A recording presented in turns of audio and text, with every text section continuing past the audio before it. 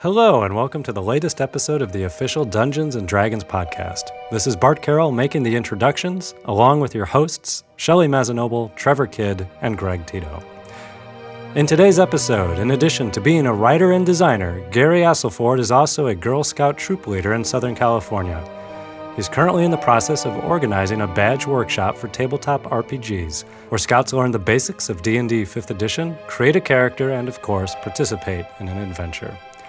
And then, on the digital side, we speak with Tim Schwalk, design director at Endspace, about the continued development of Sword Coast Legends.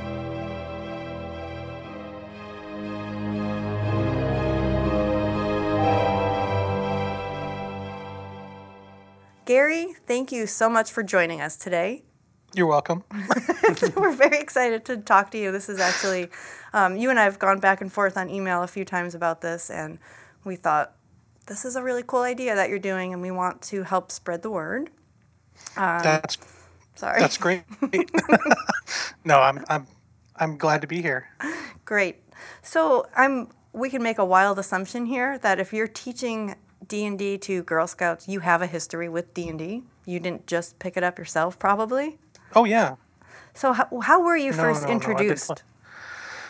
It's kind of embarrassing, but back in grade school, we used to have the book fairs, and they used to sell the Endless Quest books. Oh, yeah. In the book fairs, and I picked up a couple of those, and I was so interested in the monsters. I went out and I saw the monster manual at a bookstore, and I bought it. And from there, I didn't actually play for the first time for reals until I was in 7th grade. So it's been about 30 years or more. Good. Yeah. So when you picked up the monster manual, did you buy the monster manual, or did your parents buy it for you? Or I'm always just curious how somebody, a 12-year-old goes up to their parents and says, "I want this book." This one filled with monsters and horrible things. Yeah. Give me that one. I think I probably begged some money out of my mother. Moms are good for that. Yeah. Yeah, I'm not ashamed of it. Oh yeah. And I'm proud. Money well spent. Do when you're 10 Yeah. there. And now look. Now, because of you... And I still have it, too. Oh, nice. Do you really? That's impressive. I think a lot of us have switched over. Yeah. That's super cool. So now, because of you, all of these girls are going to be begging money out of their parents to buy their first monster manual. All is planned. I certainly hope so. So, as a Girl Scout troop leader, let's talk about what you've done here. You have organized a badge workshop for tabletop RPGs. And now, for those who may be unfamiliar with what exactly that means, can you provide us with a little bit of background on what a badge workshop is and who participates in this? Sure. A badge workshop is an event. They usually run them as fundraisers, either for a troop or for a specific charity. And they teach girls the skills they need to earn a badge. So participation is usually dictated by the level of the badge. And by level, I mean, within the Girl Scouts, you've got daisies, who are the kindergarten and first graders. You've got brownies, who are 2nd to 3rd grade, juniors, who are 4th and 5th, cadets, who are 6th to 8th, seniors, who are 9th to 10th, and ambassadors, who are 11th to 12th. And different levels have different badges for different things, obviously. So cadets working towards a badge, say for like cooking, would be earning a different badge than brownies, who are working on a similar badge because of the level involved. Okay. So they're usually dictated by the Scouts level. Okay, so and you decided I'm going to organize a badge workshop because I think it's important for these girls to learn how to play TRPGs? Where'd this idea come from? The idea came from a mini documentary that Meredith Jacobson put out last year called D&D and G. I don't know if you've seen it, but in the film, they get a group of girls who have never played D&D before, and they introduce them to a group of similarly aged boys who have been playing for some time, and they record their antics, and then they ask them what they thought of the game and if they had fun. And after watching that, I said, that's really neat to try to, go against gender stereotypes and get these girls involved, and they obviously had a good time. And being a Girl Scout troop leader, I see a lot of girls of that age and older, and I think that role playing has been so important to me in my life, the gaming, that why not, pay it forward? Why not show people who would normally maybe never get involved how to play and show them another way to have fun? What do you think they've kind of learned from being able to experience role playing? Do they get the same things out of it that you got out of it when you were a kid, or is it different now in a controlled, somewhat controlled environment here in the Girl Scouts? Like, have you had any testimony from them on what they thought of it? I've heard from a lot of the troop leaders that their girls really enjoyed themselves, and it was such a small slice of the day. It was only like 3 hours where they learned about gaming and what gaming was. They learned about dice, and they learned specific aspects of the system. So, Dungeons and Dragons, class, race, abilities, that sort of thing. And then they got to put that into practice. They got to create a character, and then they got to participate in an adventure. And that was the real fun part. I didn't want them sitting around messing with numbers all day. I wanted them to actually get in there and get their hands dirty. And they did. They didn't hesitate at all. What adventure did you run for them? I wrote an adventure for them cool. called Two Choices, and I wanted to make sure that they had some volition, so I gave them a choice of 2 different adventures that they could go investigate. And generally, the girls chose one over the other, though 1 or 2 groups did choose the second adventure.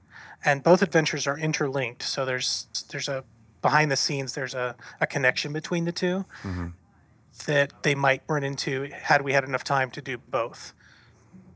That's cool. I like that kind of stuff. Yeah. You can even tell people, like, so if you do this again, there'll be some cool stuff, and all that kind of stuff. So, did you focus more on the role playing and the choices that were being made, or did you find that the girls or some of them really loved to figure out how to whack people with a sword? We went in stages. So they started out with a largely role playing centric. They were briefed on their missions, and they really liked getting horses. When I said, you guys get some horses from the stables, they were really excited about that. And that's something my daughter would totally latch onto that too. Yeah, she'd be like, "What, horses and a puppy? That's great. Let's do this." And they wanted to, paint or rather draw their horses and draw their characters. They were very into drawing their characters. Cool. One of them asked for a unicorn, and I said, "Well, I'm sorry, there's no unicorns in the stable today." Aw, she'll have to come back. Maybe next time. You might be able to find a whole slew of unicorns if you get to 6th level. Yeah. There we go. So I want to go back to this workshop because it's totally foreign to me. It sounds awesome. What topic did you cover in the workshop? I mean, can you walk us through that day when you were basically like, here's the different ways you can create badges for D&D? Sure. The original badge was created with 5 different steps, and that included creating your own adventure and then DMing the adventure. Ooh, nice. But that was sort of too much. We didn't want the girls to get lost in the whole DMing thing. Plus, it's kind of hard to break them off into groups and have them DM for each other. So I wanted to start small. So I went with the first 3 criteria, which were, first of all, you learn about role-playing games, what they're about, what you do, the benefits.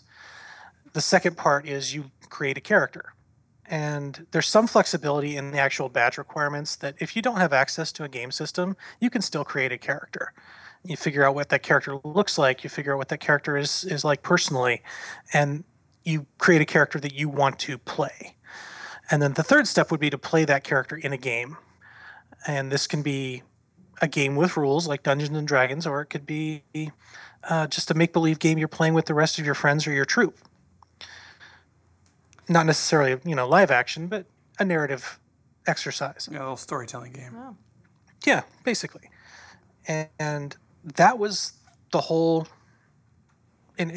summed up, that's the whole of the workshop. And the big meaty part of it was actually playing the adventure, playing their characters, exploring, what we take for granted as players. Yeah, 'cause we just do it all the time. Yeah, I'm interested, in what Greg was talking about. What aspects were they most drawn to? Did they just want to talk to each other? Did they want to talk to the locals? Did they just want to pet their horses? Did any of them just get crazy with a sword and just start whatever. beat don't up know, everything. Well, I guess. And how old are the girls in the workshop? What's the age range? The age range we had was between juniors, which are, fourth to fifth grade, up until probably ninth and 10th grade. So Okay, all right. there were different troops. It wasn't so much divided up by age level, though I wasn't real comfortable bringing anybody younger than a junior in because the attention spans, I mean, I have a troop of brownies and their attention spans are kind of fleeting. Yeah. I was a brownie for about 3 days. There's that fleeting that's- attention yeah, span right, right exactly. there. You just proved the Couldn't rule even- right I there. really But wanted the the, uniform, and I, To be fair, I was a Boy Scout for about that long too, Really? or a Cub Scout for about that long. Yeah, Yeah. same. yeah. Anyway, sorry, Gary. If this was part of You're all- my troop, I or know, part of right? my If, work, they- I if they probably had would've stuck RPG around. stuff in Yeah. the troop, I would have totally done it. Yeah, we didn't do anything fun like this. We just learned other skills. Yeah, it God. was just like be nice to people. And stuff. Make a fire. Hey, Life that's important. survival Those are all skills. important skills, yes. I don't want definitely. real life survival skills. I want fantasy survival Well, skills. to be fair, learning this stuff about RPGs and D&D teaches you all sorts of real life well, skills. that is actually true. That is true. I mean, yeah, so Yeah. back to that same question again. Was there something that like stuck out? You're looking at these kids, you were like, wow, that's really cool that this is how they experienced it, or that like or that this one's got they a lot of they responded anger. in this way. What I really liked about it was that when they got into playing, and I didn't have to so much coax them into coming out of their shells to interact with an NPC. And once they started rolling the dice and seeing how things worked, you could see the little gears moving and them thinking about things that they could do that might not necessarily come to mind initially. So, for instance, fighting some wolves, one of the players wanted to use her animal handling to calm one of them down. Aw. And, I said, that's great. Go ahead and make an animal handling check. And she did, and it worked out for her. And then she got a beast And companion, just right? in time. Yeah. But it was that was cool. And the other part that was kind of funny was that they really liked fighting. Oh, okay. They started out kind of shy or scared of it. They didn't want to rush in, but once they got started, you couldn't hold them back, and they were backing each other up and using teamwork, and that was really fun to watch. That's cool. Yeah, those are awesome values that I think we, as longtime players, we don't realize that people who are new to this, it's a new thing because most games that you play as a young child are competitive. Right. You're all about trying to beat everybody. You're not trying to work together. And the inherent mission of RPGs and D&D is to work together to pursue your own goals. So that's awesome. I think that's a great thing to reinforce in kids. I liked it. So is the workshop something that these girls opt into, or is it like this is what you're doing on this day? It's something that you really have to schedule out. I started with my service unit, which is we're with San Diego Girl Scouts, but it's broken up into different service units based on region. So my Girl Scout service unit is the Vista service unit. And when I had the idea to do this sort of thing, I just wanted to do it on a troop by troop basis. I didn't think about doing it in a big, multi-DM setting. And they were really excited about it and asked me to create a badge. So I sat down and I created the badge, and I did a test run with one of the service unit leaders' troops, and her girls all had a good time. But it gave me an idea of how long is this going to take, what kind of information do they need right off the bat, and how can I simplify it to make it more of a run and gun sort of thing without boring them with tiny details. And once we got that worked out, I had to fill out a bunch of paperwork for the event because we were charging money for this, and as part of a charity. And the girls' troops would sign up individually once we had the flyer posted. I had to arrange for a venue. We got a nice gymnasium at a church that we Nice. could play in. And in the end, we had, between the two groups, we had to divide it up into two different groups, and like a 1 o'clock group and a 4 o'clock group. We had about 36 girls total show up and play. That's awesome. So how did you find dungeon masters for all of these groups? Well, I got lots of friends who game. I mean, I'm a gamer, So one of my friends, I've known him for years and years and years, back from when I was a teenager, and he loves the DM, and he was over, falling over himself to get to do this. And then the other guy that came is a school teacher who runs a gaming club at a high school locally. So it worked out really well. I had 2 other guys on tap in case we had more girls show up. Yeah, that's pretty much it for the DMs. That's awesome. So, I mean, we get this question a lot, and it's something that you obviously have some experience with now, but it's how do I get my kids into playing games, and how, specifically, which works for boys too, but specifically girls, like how do we get them excited about it? Was there anything that you obviously designed this program and people seem to enjoy it. Was there anything that you learned that you would impart to parents of this day to try to get them into playing role-playing games?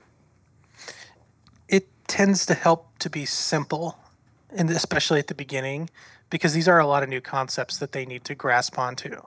And giving them too many choices can slow things down.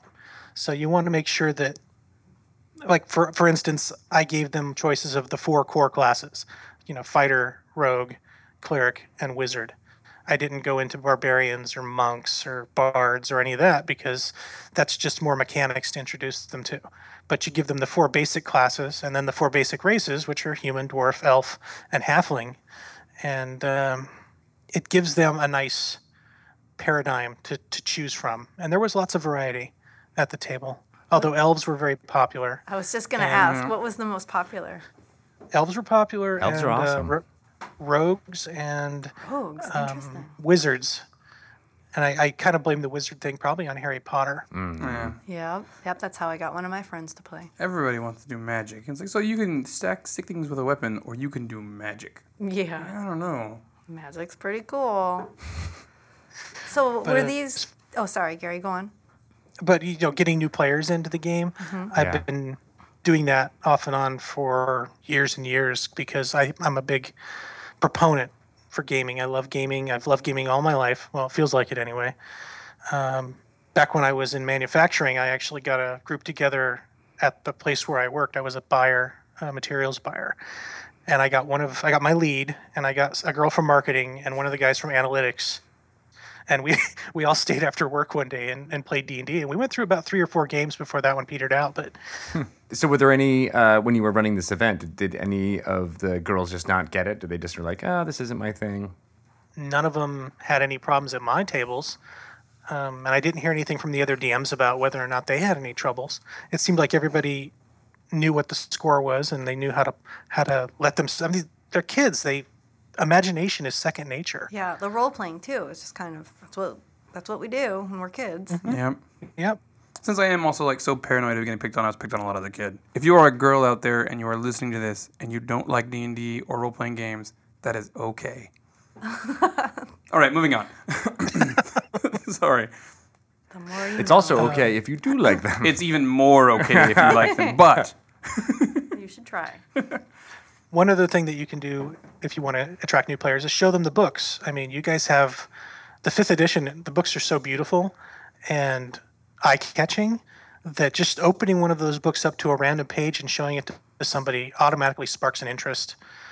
That's I cool, also yeah. got them each a set of their own dice. oh, So they show Gary. up, they've got a set of dice that they can take home, and that breaks down. It's a small barrier, but it's still a barrier to entry. yeah, And now they've got a set of dice that they can use in any game they want. yeah. That is definitely the hard thing to find if you're not used to where to go to get them, like all the different kinds of dice. So that's smart. That's a good idea. Yeah, so what are they encouraged to do once this workshop is over? They've earned their badge. Then what? Well, We hope that they're going to continue playing, but do they have any resources, or what do you encourage them to do? well, I did provide them with access to the basic rules you guys have posted on your website, which are a wonderful place to start. But I also had, you guys were nice enough, Wizards was nice enough to send me some prize materials for the raffle at the end of the workshop. And so several girls went home with either beginner box sets or core sets of books. Nice. And I figure, one girl in one troop gets a set of these books, they go home, and that's their entire troop can play, Oh, yeah. right? Good Same thing one. with beginner boxes. But I encourage the girls to go home and introduce other people to it. If they had fun, show your friends how to play. Play with the rest of your troop mates, and you can create a club at school, or you can create a club at a local library, or you can even try to be a dungeon master. Yeah. So Those are that's the next level is Yeah. you know, I mean, I think you cut out the point of them being training them on dungeon masters, but that's the next badge to it's earn, the Oh, second yeah. badge. You have your role playing game badge, and then you have your DM badge. So Yeah. which is a whole Yeah, nother well, thing. That's something I'm thinking very, very deeply about. I don't know how I'd work it into a workshop format yet, but any suggestions would be appreciated.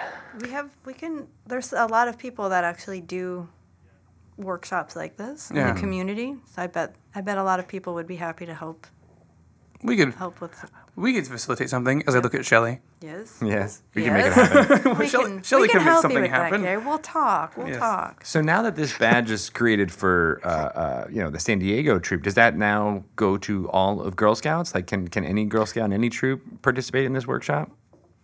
Well, the thing about badges in the Girl Scouts is there's a core set of official badges, and all different councils across the United States come up with their own badges. So it's largely a local thing.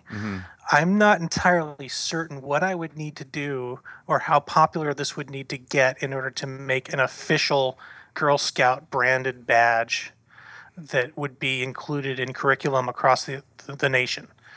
I think that's probably a very long-term goal. Well, we'll support As you far as on I'm- that. Yeah. We'll do whatever it takes. All you Girl Scout troop leaders out there listening, Yeah. make this happen. Right. You have future Girl Scouts, Greg. That's right. right. I By do. the Right. time they're of the right age. I have two daughters. They're 4 and 2 right now, so a bit early as far as role playing Start goes. saving But your money for the uniforms I'm- because I will. My I'm- poor mother spent all that money on my brownie uniform, and I was like, I don't like this anymore. I'm busy making them right now. I spend every night we're sewing together and learning for their sewing merit badge. That's a together. handy one. Yeah. That's a handy one.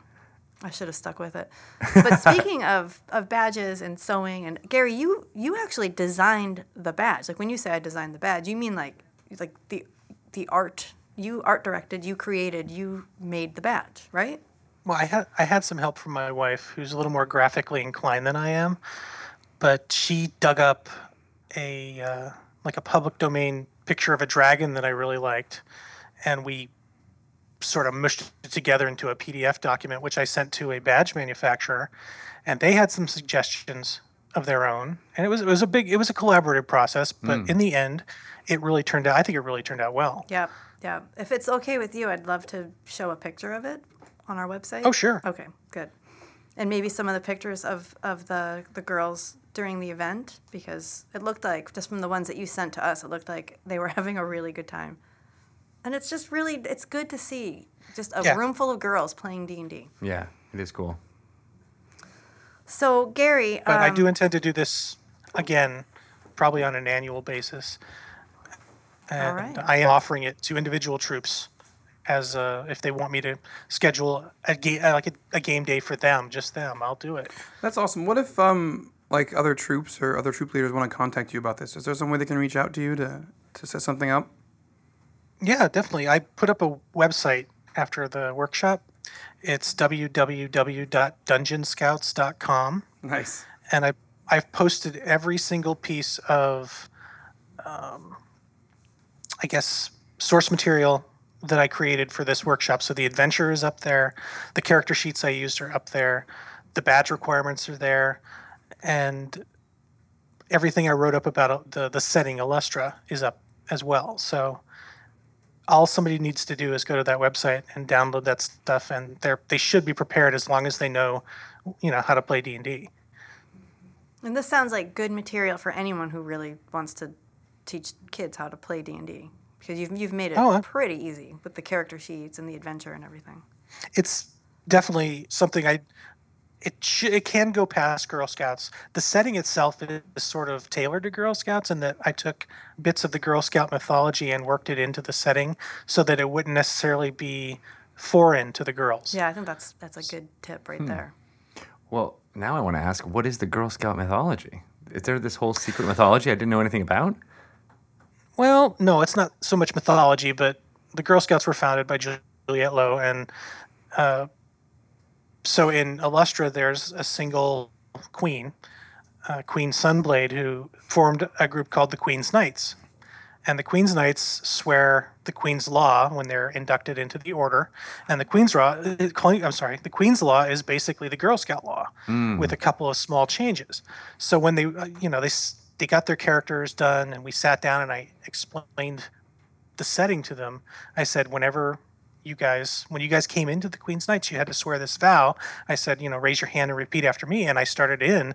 And once they heard it, they knew it, because this is something that they learn as a Girl Scout and that they're always reciting. But there were a couple of small changes that had to do with the setting towards the end. Mm-hmm. And, you're there for your sister knights as opposed to your, sister Girl Scouts. That's but a really it was clever. Largely cosmetic. That's a really clever way to integrate, because you're already you're right, involved in some kind of an organized, scouting organization. So why not make that part of the role-playing experience? That was really smart.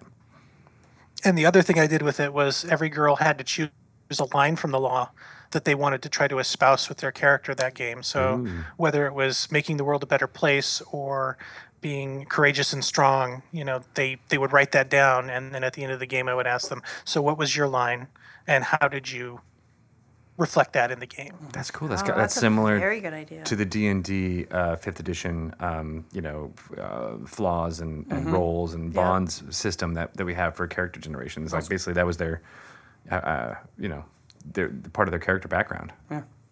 Yep. Very cool. Well, Gary, we want to thank you so much for talking to us about this, and I think what you're doing is a great service, and you should get a badge for this. So, which we're designing right now. We've been making it. Let's go talk to Emmy right after this. Right and be now. like, so Emmy. We've got some clay and some things. We're making a badge, and we're just going to send it to you. Clay. Yeah, clay. It was the first thing I could come up with.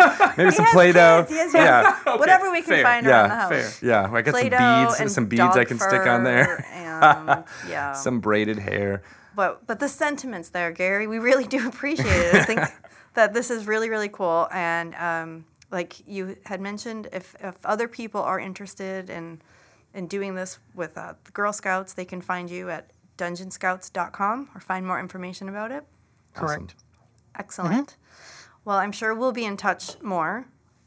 Yeah, we would definitely touch base about this story again, especially as it grows and Yeah. Yeah, changes. every year it gets bigger and bigger. It's going to grow from you're like patient zero. It's San Diego is going to spread out over to the world. Well, in a few years, Greg will be taking his daughters to get their That's right. RPG badge. Their merit badge that you have designed. I'll use your design. Yep. That's so cool. That's so cool, Gary. All right. Well, keep us Maybe posted. we could meet up at a con. That would be That's great. There right. you go. Yeah. Well, thank you very much again, Gary. Thanks, guys. It's good to be here.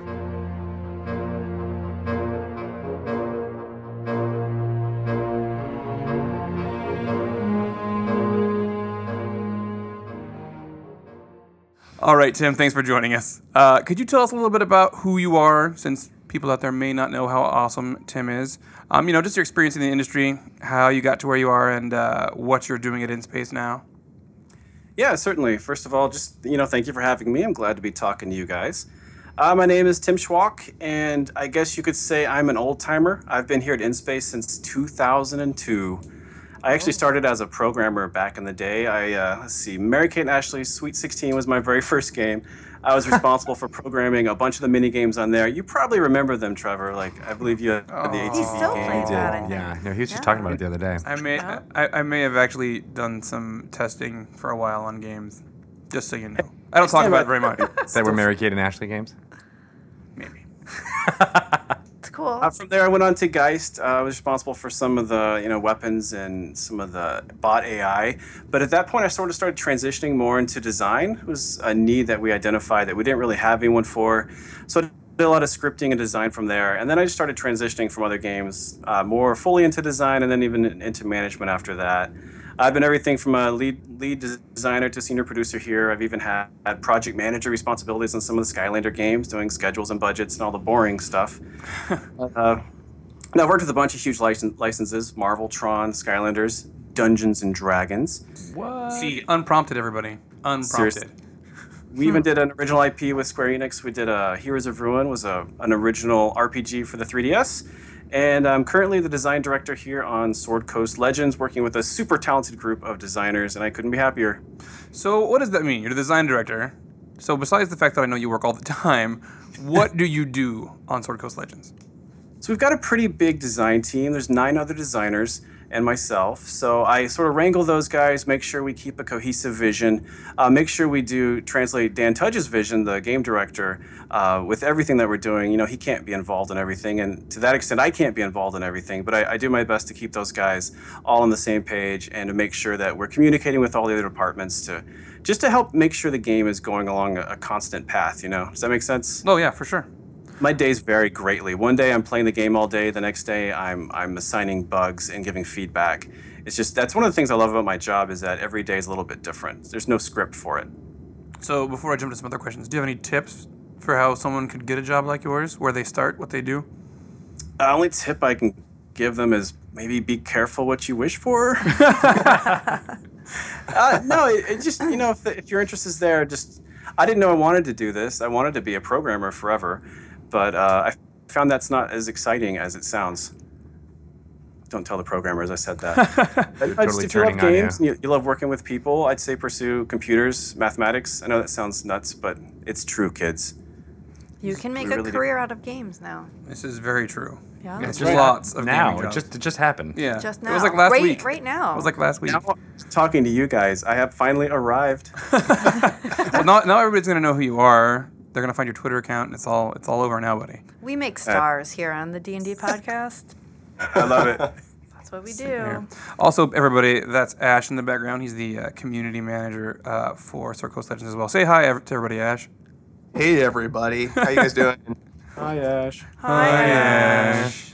I'm just here to make animal sounds and to make sure Tim doesn't say anything too crazy.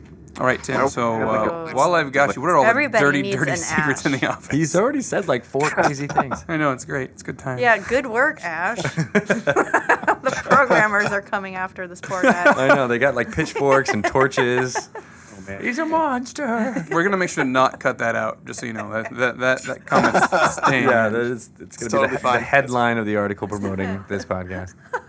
So back to being in the office though. So last time I was there, well, the only time I've actually been down in the office. I don't want to make this sound bigger than You're it is. there all the time. Trevor. When we came down to visit the office McDonald's. recently, I heard a couple of different people talking about the D&D games in the office. Are you involved in any of those, Tim?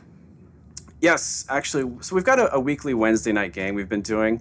As you can imagine, as we get busier, it seems to happen a little bit less frequently. But I was very involved in that for the longest time. I took a brief hiatus because there was a conflict with my daughter's dance class because I'm a dad first. Nice. No. Aw. I had an amazing time. I've continued to have an amazing time with the game here. I play as Drox. He's a half-orc fighter. And you know what? Now that I've got you guys here, maybe you can make a ruling for me. There's a specific point of contention between myself and our dungeon master. But I'm a 55-year-old half-orc fighter. And he tells me I can't be a 55-year-old half-orc without sacrificing some of my attributes, some of my stats. To which I say, hogwash, this is a role-playing game. Let me play my role. It's fantasy. I would Wait, say. but wait. Who's your Let's see. DM? Ross. See, He's I'm our not. I don't want to piss off Ross. Because he's making the game as well. So I will just say that the DM is generally right. But if you're gonna add the age things, what should probably happen if he's gonna do that is that your physical stats take some kind of hit, but your mental stats will probably take a bonus, right? So in the things where they have that, you'll be like your strength or your dex, your con might go down, but your wisdom might go up, right? Or your int might go up. Right, so you could be a wilier fighter. You could be a more crafty fighter now that you're older. His orc will have an intelligence of 7. Yeah, I'm just saying. He's gotten a little bit smarter. He's learned a few things. You know, he knows that fire burns now, Yeah. and My argument is that, sure, the player's handbook says orcs live to, 75 years old. But that's not because they're all dying of natural causes. People hate orcs. They're seeking them out and killing them. They're in battles. They're dying because they might live forever, you know, if people weren't murdering them. this is true. They could be just an immortal race that really likes to fight. See, it's kind of their fault. I'm just gonna. They do love to fight. Ross, you sided with me, and it's Well, until he listens to the podcast, you can tell him whatever you want. right. the way that works. So you're a half orc. You're a fighter. I Do am. you have any awesome stories from that game? Oh man, I do have an awesome story. So this is again, okay, so I missed 1 week. I forget why, but when I came back, I'm the fighter, so I'm the primary damage dealer, and we've been trying to find a magical weapon for me. So I come back, and they're like, hey, guess what, Tim? We found a magical weapon. This is fantastic.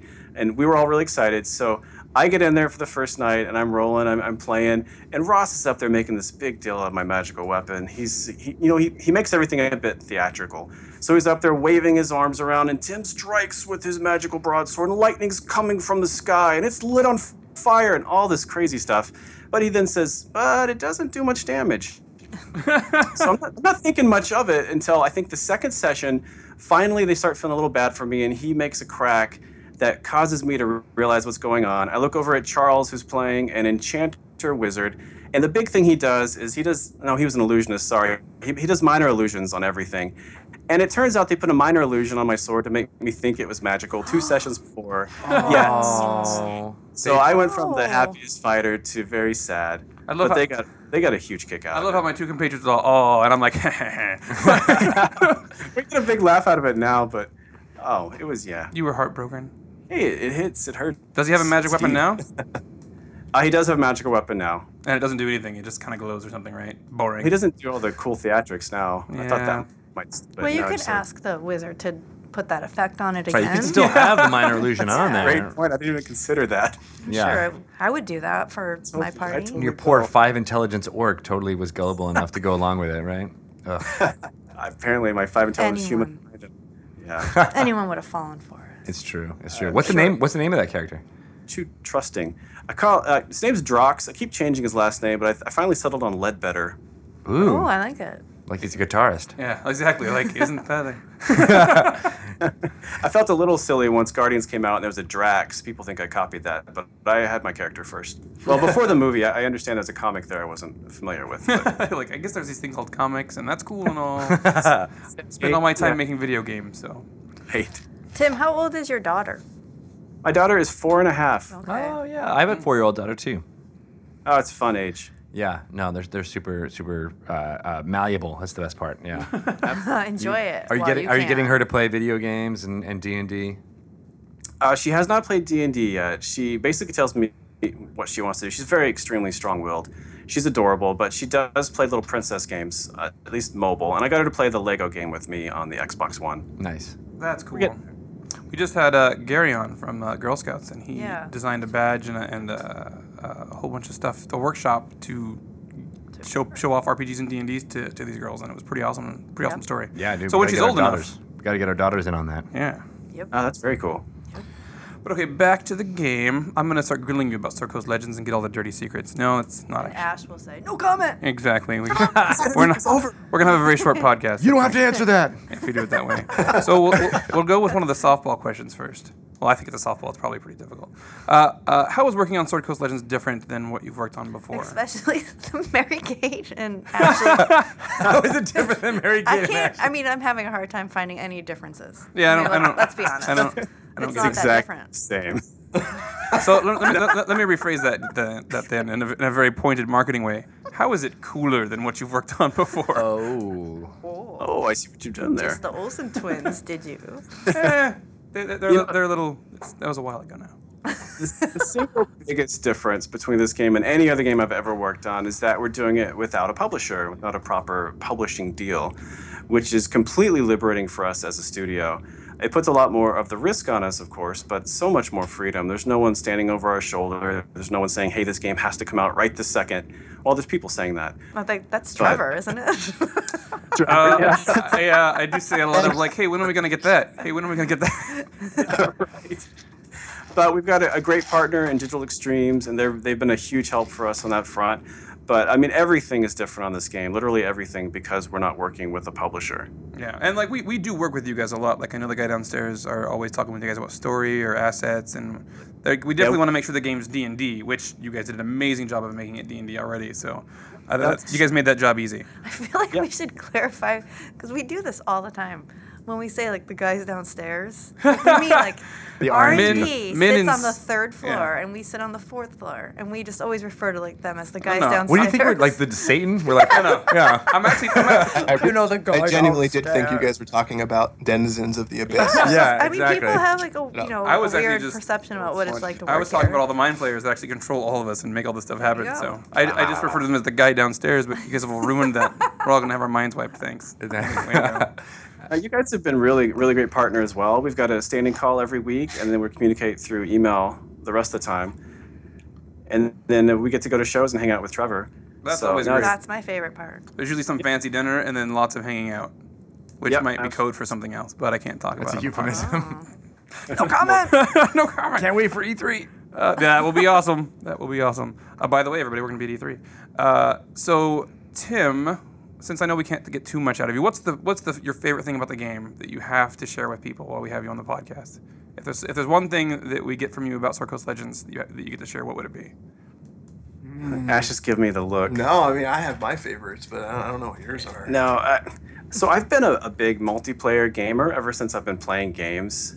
But that being said, I think my single most favorite thing about this game, which is something we haven't really talked as much about, but it's the massive story campaign that's sort of flying under the radar with all the talk we have about DM and a dungeon crawl. But we've got this huge story campaign that we're building. It's got a completely original story written by Jay.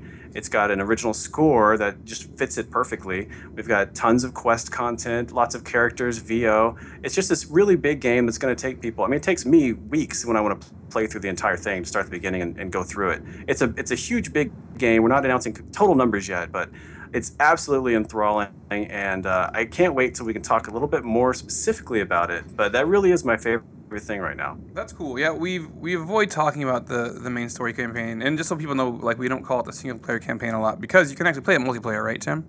Absolutely. Yep. You can play through the story by yourself if you want to, or you can play it with your best buds and Ash. Yeah.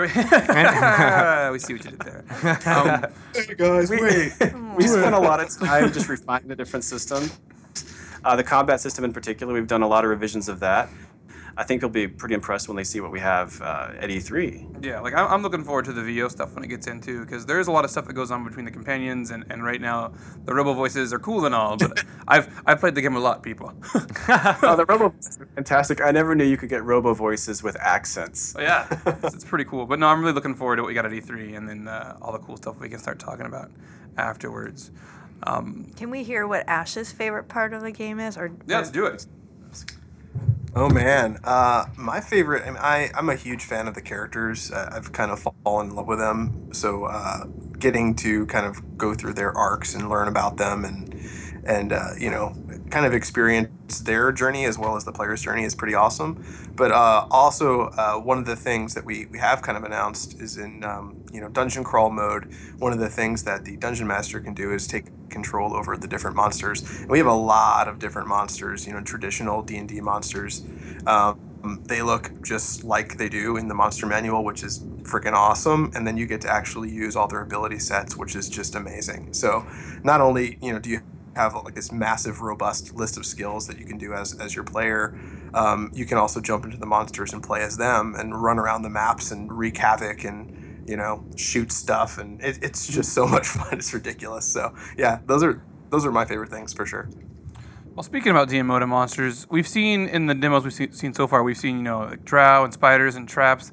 Are there any other kind of monster sets or monsters you guys can share with us today? Well, of course. that you should share with us? That we're allowed to talk about today? there are tons of different monsters in the game. I'm probably a big fan. I don't know if I had a favorite, but I love playing against the Durgar.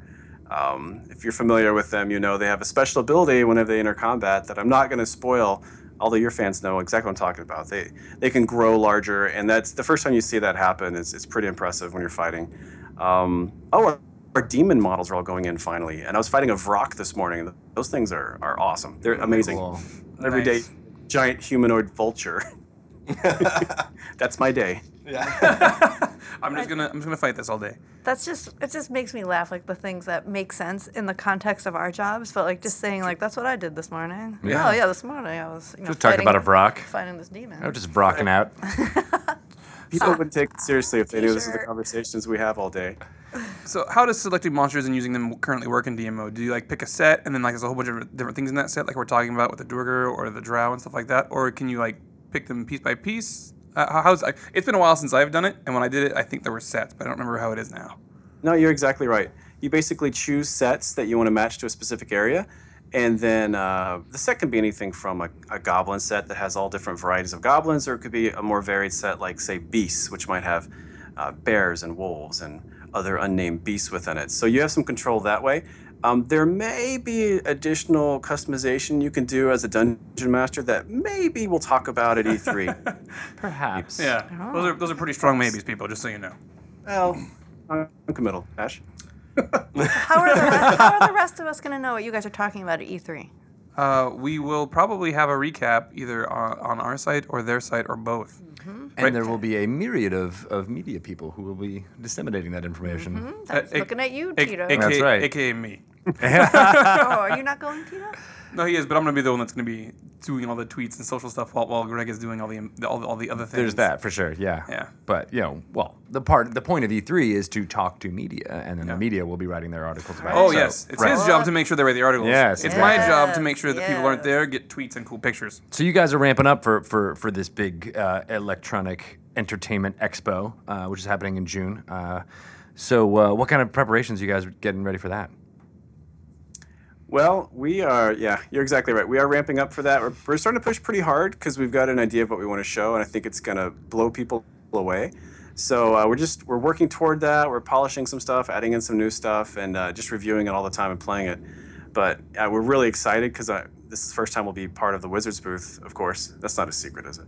No, not at all. Not anymore. Secrets out. No, but we're thrilled to We'll be in the fix it in booth post. with you guys, and we're just pushing really hard right now to make sure it's something that's going to impress. Nice. Yeah, I So don't can think you- we've officially announced E3 on our end yet, but it's like widely known now. I think people have been like tweeting about it. Yeah. And there's different periodicals have us being there, so I don't think it's much of a secret. I'm certain by the time the podcast goes up, we'll all be fine. Yeah, you guys got the scoop. Yeah, no, I think it would be crazy not to be at E3. Yes, Absolutely. especially with this. Absolutely. It's Yeah, just no, huge. there's just going to be a lot going on there. So, can you be a little bit more specific about how you're going to blow people's minds, though? That's what I want to know. I mean, are there going to be explosions? Are you thinking about, throwing some oil flasks onto unsuspecting media members? Is there going to be a guitar that shoots fire? Is there gonna be a for guitar that shoots example? fire? T-shirt cannon. A T-shirt cannon, point blank. How big is that booth anyway? Okay, so wait a minute. It's huge. I think people are going to be disappointed because we don't have any of those things. So let's be careful here. We're just spitballing. We're not bringing the pyrotechnics. Perhaps you guys can supply that. Then we'll But talk- Oh yeah, totally. I will confirm, though, that we will finally actually be talking about and showing off DM campaign creation. That will be our focus. Huge. Nice. That's the thing I wanted to talk about since we announced the game. So I'm like, oh my god, can we talk about this, please? It's going to be cool. Absolutely. As far as pyrotechnics goes, it's just going to be me in the corner with a lighter, just Yeah. so we're clear. But the lighter app on your phone. The lighter app on my phone, right? Because that would be dangerous. Yeah, we're Otherwise, not really gonna have fire. we're not up to code. And when we talk about campaign mode, I mean, this has been said by Dan and other stuff in the past, and it's out there already. But if you want to have it all in one podcast, we're talking about your ability to build encounters that build out, a campaign that's not just I go fight some monsters, right? There's all sorts of other options in there that go along to making an adventure, and the guys over on Sword Coast are making that happen. So, details. I can't say too much, but I can say we were reviewing it yesterday, and I was actually the guy on the computer, going through everything while we were talking about it. And at one point, I sort of lost track of the meeting because I got lost in the tools I was playing with. Wish I could be more specific. You did mention on our Twitch stream that you did create a magical polar bear once, so you can repeat that story because it's pretty good. I did. I did say that, Yeah, didn't you I? did. You're good. I mean, you can't get in trouble twice for the same thing. It's like a It's like double jeopardy. Once it's been said, yeah, double jeopardy, perfect. Now you might have some influence over specific creatures as well. Wow, what a great story. a polar bear. Like a polar bear, that's magic. No, All that's polar awesome. bears are magic, aren't You're the they? DM. you If can do they're what you on want. an island. Mr. Ross. And we'll make sure everybody gets all the hotness when we're at Yes. E3. We'll make sure that What are we the share. dates for E3 again? June 16th, 17th, and 18th. Okay, so Yeah. then just a reminder, you're going to really want to pay attention to D&D, Twitter and Facebook. Yeah, during and, those and dates. so Sword Coast is at Sword Coast on Twitter. You definitely want to pay attention to them as well. And then, of course, you should know ours by now, but it's Wizards_D&D. So we'll be posting stuff up for sure. That's Ash's job. He'll be posting all of our pictures. There. Yeah. Post. You're going to sit there and hit retweet, retweet, retweet. I'm just going to walk around and check out cool stuff and like hit. Social media secrets here on the podcast. Trevor, wake me up when you tweet something, okay? Yeah, You we'll guys do. can just We'll nudge do, each buddy. other. Wake me Your up turn. before you go. It's your turn to tweet something. Well, guys, I could keep you on here all day and talk, but we should probably wrap this up. Aw. Is there anything else you guys want to point people at or mention before we say goodbye? Or any other animal noises. Ash. He was doing good animal noises He before. really was. It's a skill. There we go. Was that a goat or a sheep? We have a very rural studio here, so that was just an animal outside the window. Everyone comes to Orlando. We do our own Foley for the game, by the way. Ash and I. The best Foley artist ever. No, just we appreciate all the support people are giving us. We love the fans on Twitter, on the forums. No matter what your feedback, keep bringing it to us. We're super excited about the game, and we're extremely passionate about it, as we know you guys are. And you guys at WotC, we sure appreciate all the support you guys are giving us too. No, So fun, man. you guys are part of the family. It's pretty easy and awesome hanging out with you. And we're super excited about what you guys are bringing to the D&D. You know, just being able to do DM mode and things like that. It's something that I think a lot of gamers have always wanted to see, which is that transition from the fun of a tabletop game to a digital space. I'm really excited about that. So thank you guys for all the work you're doing there. I do actually want to take advantage of Ash while he's here. So if you guys pre-order the game out there in podcast land, if you pre-order the game, you get access to a certain thing in the forums, right, Ash? Yeah, so if you pre-order the game and you get one of the collector's editions, you get access to the Design Council, which is a pretty cool initiative. What we're doing is giving people the chance to kind of have a more intimate relationship with the development team. So right now they're actually constructing a weapon from scratch. So they actually selected if they wanted to build a sword or a hammer. They decided the properties and they decided to build a psychic weapon. And now they're actually in the naming process and creating the actual lore for the weapon, which is actually all going through you guys as well to make sure that it's, that it's acceptable. And then once it's all said and done, we're actually going to have our guys implement it into the game. We're doing that with several different items, and they actually voted on the Belafast statue, which statue is going to go into production, and they have access to like developer chats and a lot of really neat stuff. And it may just seem like a footnote in the things that you get for one of the collector's editions, but it actually is something that is really valuable. And as a fan of RPGs in general, I would pay a ton of money to participate in something like this. So it is actually really cool. Yeah, it's pretty cool. That's why I wanted to bring it up. So if you're a fan, you're thinking about getting the game, you haven't yet, you want a chance to influence the game or talk with the developers, this is the way to go. It's been really pretty cool being cool. able to stick my head in there and be like, this is some cool stuff they're doing. So Yeah.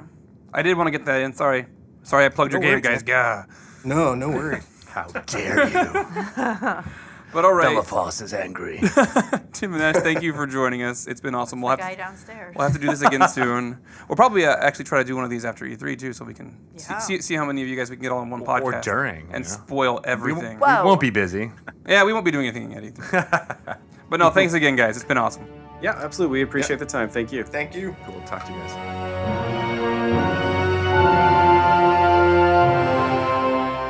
As always, thanks for listening to the Dungeons & Dragons podcast. You can find out more about Gary Asselford on his website, dungeonscouts.com. And look for Sword Coast Legends later this year, available for pre-order now on Steam. Of course, you can download the Dungeons & Dragons podcast from the D&D website under the media section, or subscribe directly from iTunes.